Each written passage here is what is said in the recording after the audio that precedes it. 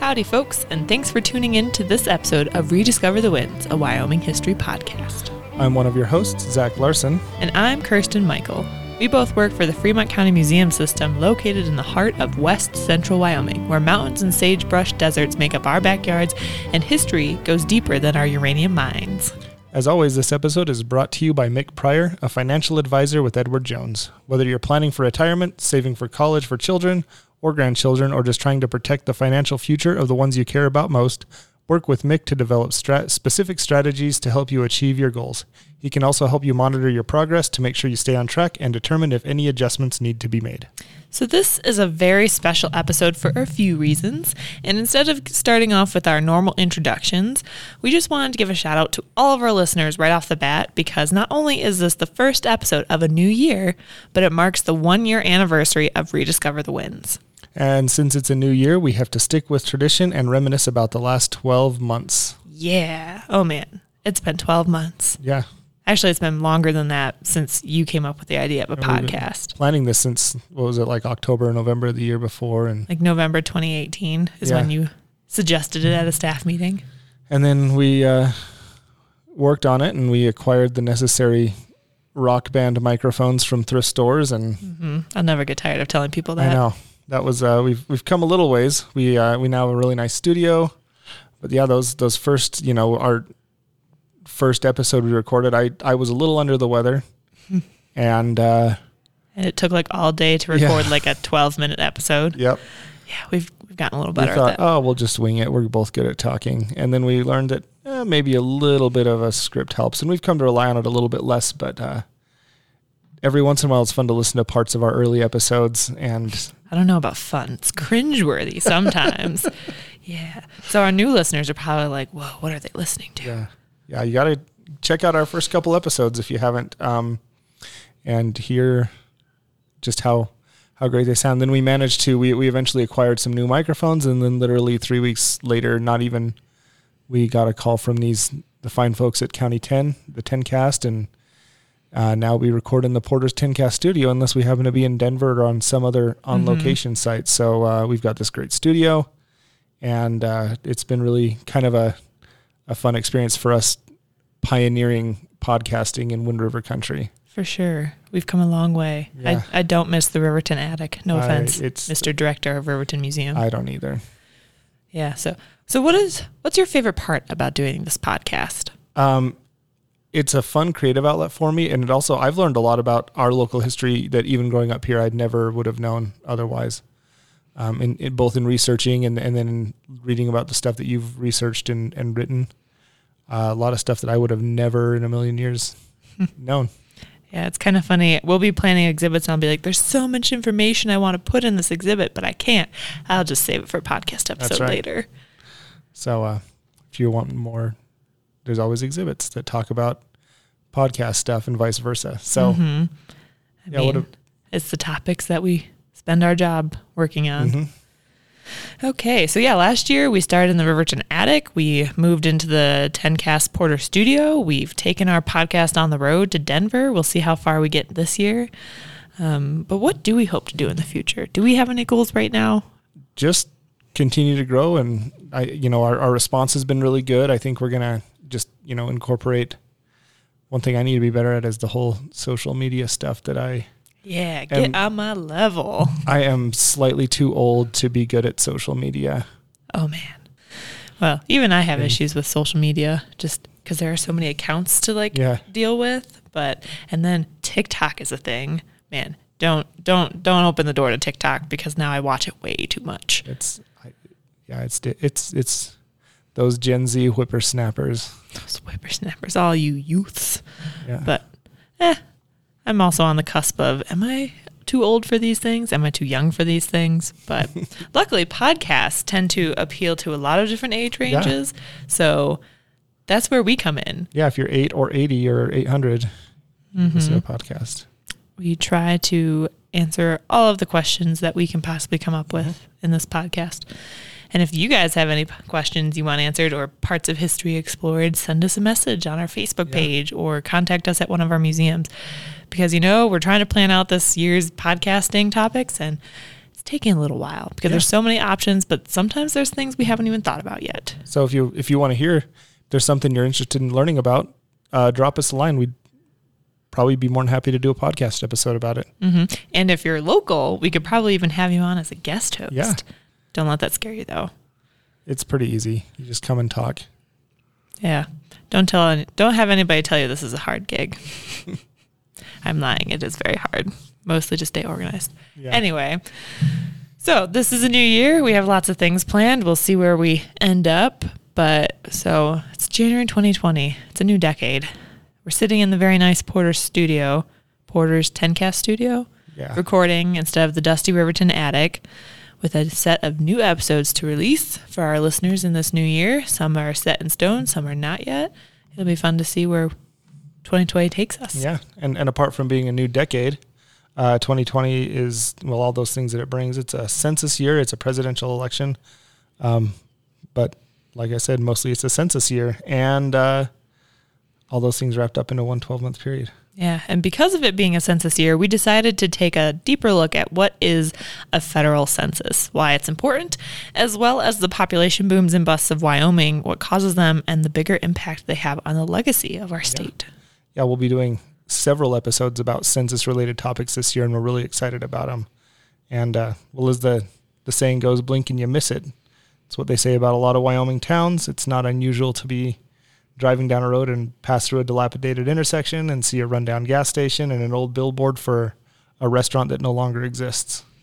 And this phenomenon is not necessarily unique to Wyoming. It just seems that way sometimes thanks to our state's economic its economic dependence on the energy industry, which is an industry notorious for boom and bust cycles. If anybody looks at the gas prices on a weekly basis, you can see it.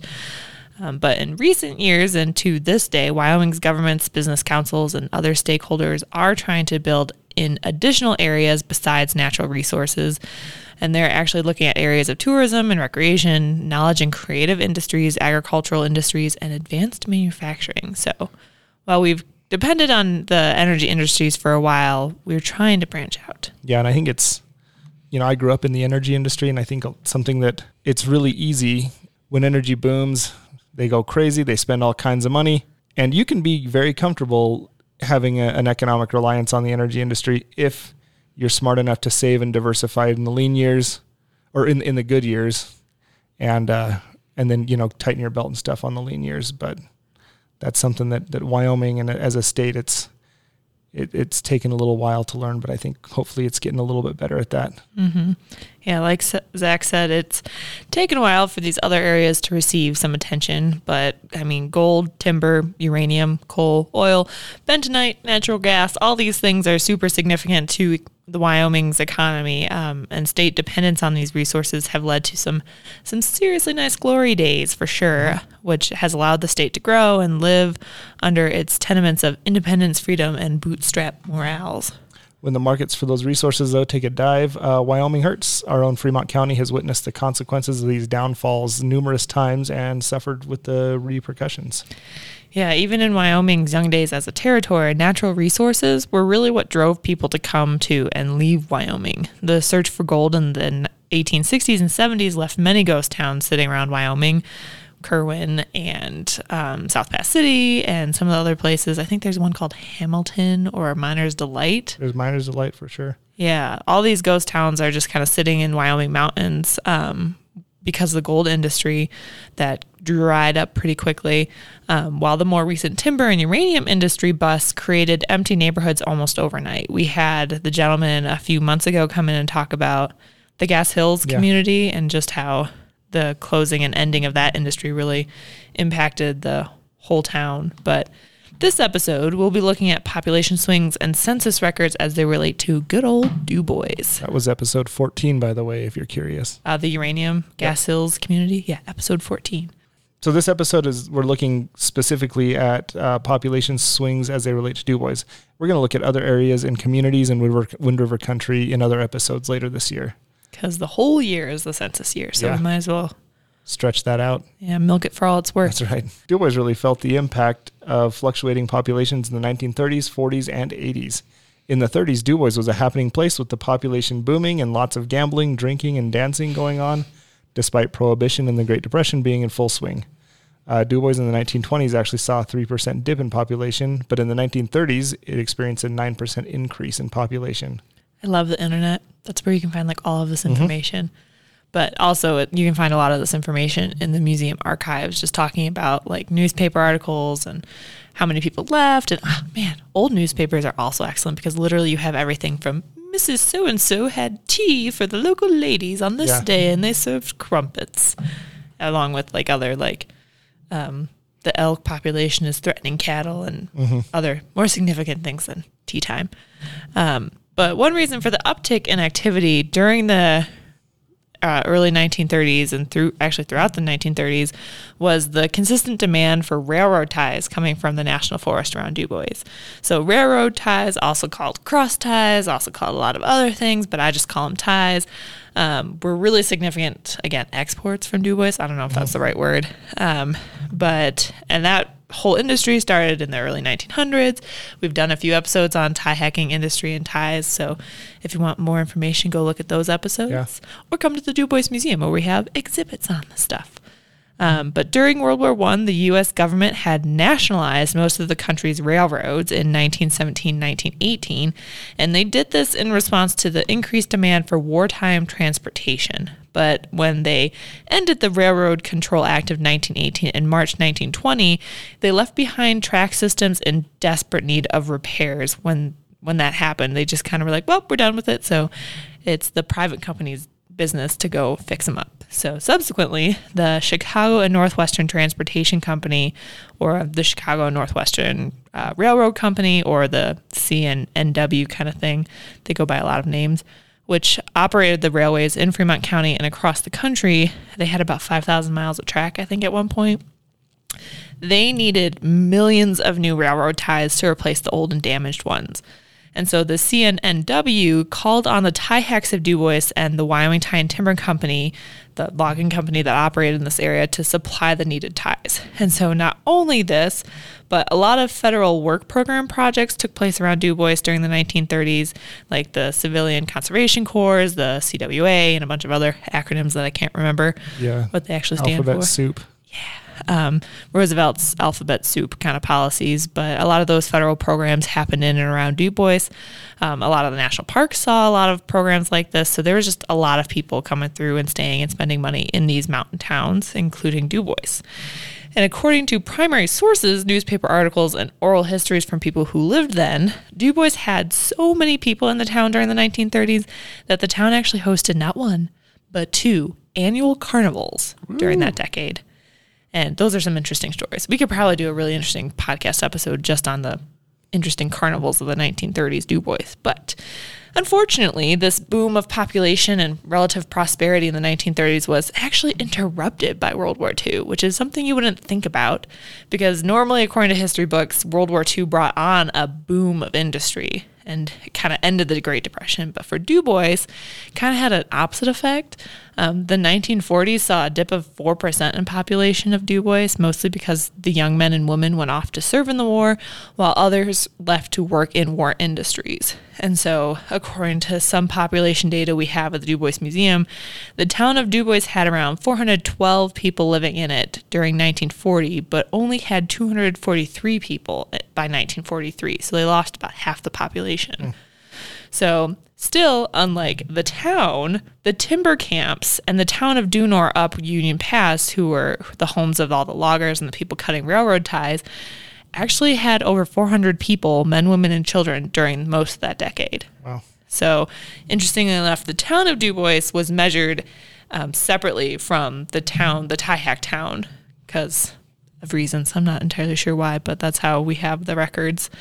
But the timber industry really kept a nice buffer around DuBois for a good long while, until the 1980s. And what happened in the 1980s? Dun, dun, We don't have a colored button for that sound. We should. What didn't happen is actually a great question. So the railroad industry had taken a steep dive during the 1950s, and the Chicago and Northwest had started to significantly reduce its Wyoming and Western operations before then and during then. This meant ties were no longer in significant demand. And so the sale of pulpwood for paper production kept the lumber industry afloat for a while, but Forest Service logging policies had been changing through the years, beginning with amount of timber allowed to be cut and then forbidding sawmills to operate within forest boundaries. And so it really all just combined for a beautiful bust. And so in 1988, the Louisiana Pacific Lumber Mill, which was, I think, like at that point, the third lumber mill or lumber company to operate in Du Bois, closed its doors in Du Bois and put about 200 people out of work.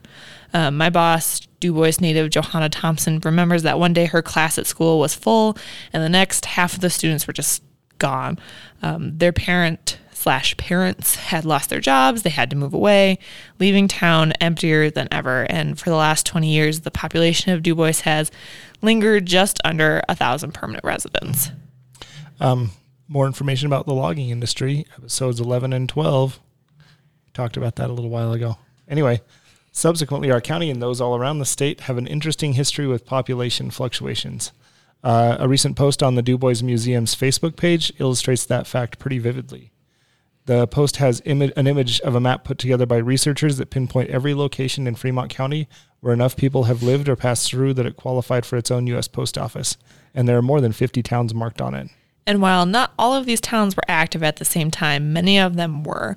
But as various boom and bust cycles came through, the current number of census-designated places and towns in Fremont County now sits at 14.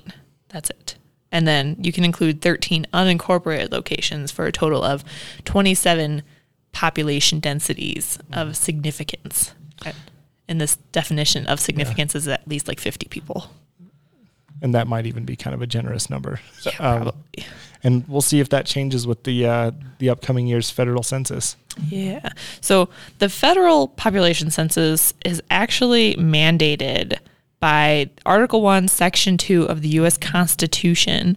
And so this says in the U.S. Constitution, right, with all the other, U.S. Constitution laws and things like freedom of speech, freedom of press, right to bear arms, all those things. So among all these super important things, our founding fathers decided that it was absolutely imperative that we take a census, a national census, every 10 years.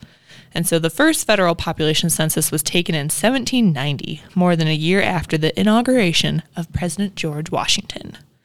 And the 1790 census had 6 main questions set forth by a special committee appointed by the first federal Congress.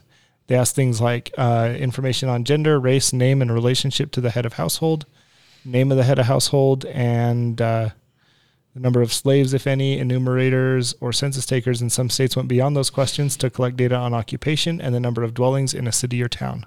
These days, the census is a little more expanded and detailed. Unfortunately, though, data from more recent censuses, multiple census, they're not actually available after 1940.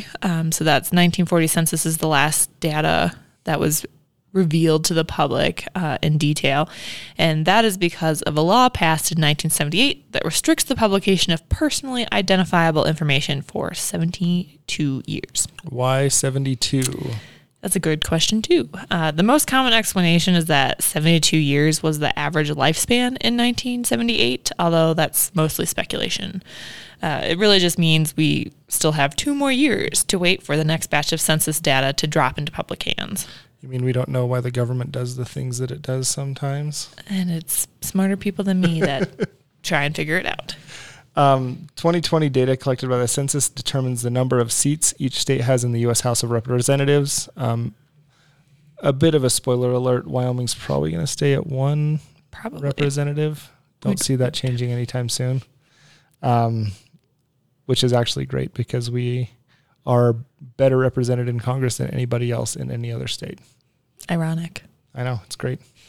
this also used to distribute billions of federal funds to local communities. So census data helps with all of that. Yeah, and I actually just heard on, I don't know, some radio talk show that there is $1.5 trillion of federal money that's like the census impacts on where it goes. So it's super impressive or super important that this is us doing our civic duty by telling our listeners to fill out those forms that will be coming to your mailboxes over the next few months because little old Wyoming wants some of that money. Yeah, as much of it as we can get. Interestingly enough, the 2020 census is a year of firsts. It officially begins on January 21st in Tuxuk Bay, Alaska. I have no idea how to say Tuxuk Bay. I'm so sorry, anybody from Alaska. Yeah, I mean, Wyoming has some weird names too, but yeah, like Meeteetse. Yeah, which has like 5 E's and a silent S. Yeah, we're just gonna call it Tuxuk Bay. Yeah, Alaska. More than 2 months before Census Day is when it starts, and Census Day is on April 1st, and it's the first one. So this is also the first census to allow all U.S. households to respond online or over the phone. So that's kind of, welcome to 1995, Census Bureau. I guess. It is really interesting, though, to think this is the first census that's like, it's being taken in the age of social media. Like Facebook existed in the mid 2000s, I guess. But now we have Facebook and Instagram, and there's just so much more information permeating our brains right now. Yeah. And so it'll be really interesting to kind of see how many people do respond online. You can also call in for the first time. They'll have an 800 number that you can call in and talk to people about.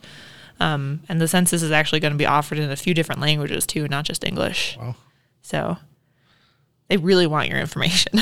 Yeah, they do. I remember 10 years ago, wow, I was living in Three Forks, Montana, and I kept just putting off my census stuff. I got in the mail and I didn't do it.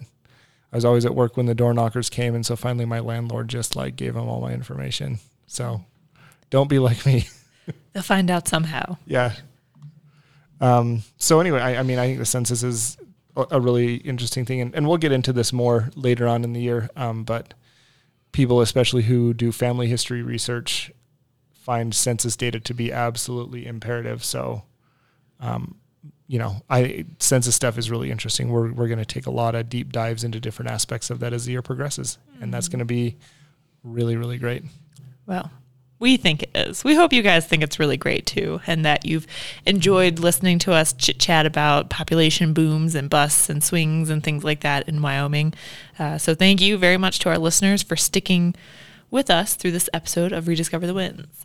If you're new to this show, check out some of our more than 20 previous episodes. Make sure you subscribe to hear all of those as well as all of our new episodes. We've got a bunch more episodes planned for you guys. Like we said earlier, we're working on our episodes for this coming year. If you have suggestions, we'd love to hear them.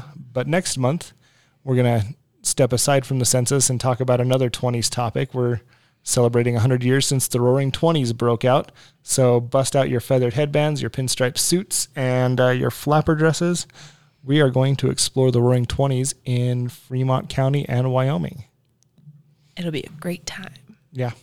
It's going to be, and actually, we'll get to this in the events later, but we've got a really sort of related event coming up at the Riverton Museum. Spoilers. I know. Well, if you liked what you heard today, like us on Facebook at Rediscover the Winds. And you can also catch episodes of our podcast, as well as other happenings on our YouTube page, our Stitcher page, our Spotify, yada, yada, yada. We're also on 10Cast, County 10's podcast network. Check them out. And if you haven't subscribed to our podcast or anybody else's podcast on County 10, you can do so wherever you listen to podcasts. We're on, as far as I know, we're on every single platform that exists. So find us. It's not that hard. Just even if you just Google Rediscover the Winds, will be like the first thing that comes up. So we have a lot of upcoming events. One of them that I alluded to, we'll talk about in a few minutes.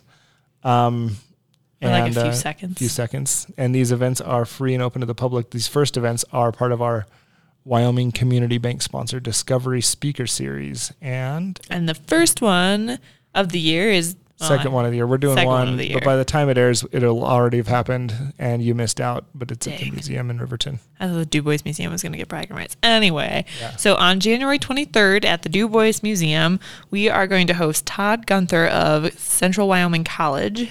He will be presenting a summary of 5 years of archaeological reconnaissance. We probably could have worded that better. In the Dinwiddie and Wind River mountain range area. So these researchers searched for and found prehistoric occupation sites at high elevations. It's actually really significant on and has really awesome impacts on what we know about prehistoric people's lives and where they lived and how high up did they actually live. So it's free and open to the public on Thursday, January 23rd at 7. So see you there. All right. And then just as our own event, we're doing our annual murder mystery party at the Riverton Museum. If you have Valentine's Day plans, cancel them because it's going to be way lamer than what we're about to tell you about. Basically, it's a 1920s themed murder mystery party. We're going to have, it's a great whodunit that's got corrupt cops and dirty politicians and mobsters. This event is, it's a killer every year. And this year we've already sold out a lot of our packets, and we do have some left. We've got a few major characters and then some generic characters, and if you just want to come hang out and you're not really in the mood for like a speaking part, we can arrange that as well. Tickets are $40, and that includes dinner, and that is on Valentine's Day, February 14th, starting at about 5:30 in the afternoon. At the Riverton Museum? At the Riverton Museum. It'll be a party for sure. So thanks for listening to this Wyoming History Podcast. I'm your host, Kirsten, from the Du Bois Museum and Wind River Historical Center. I'm Zach from the Riverton Museum. And we look forward to continuing this adventure to rediscover the winds with you next time.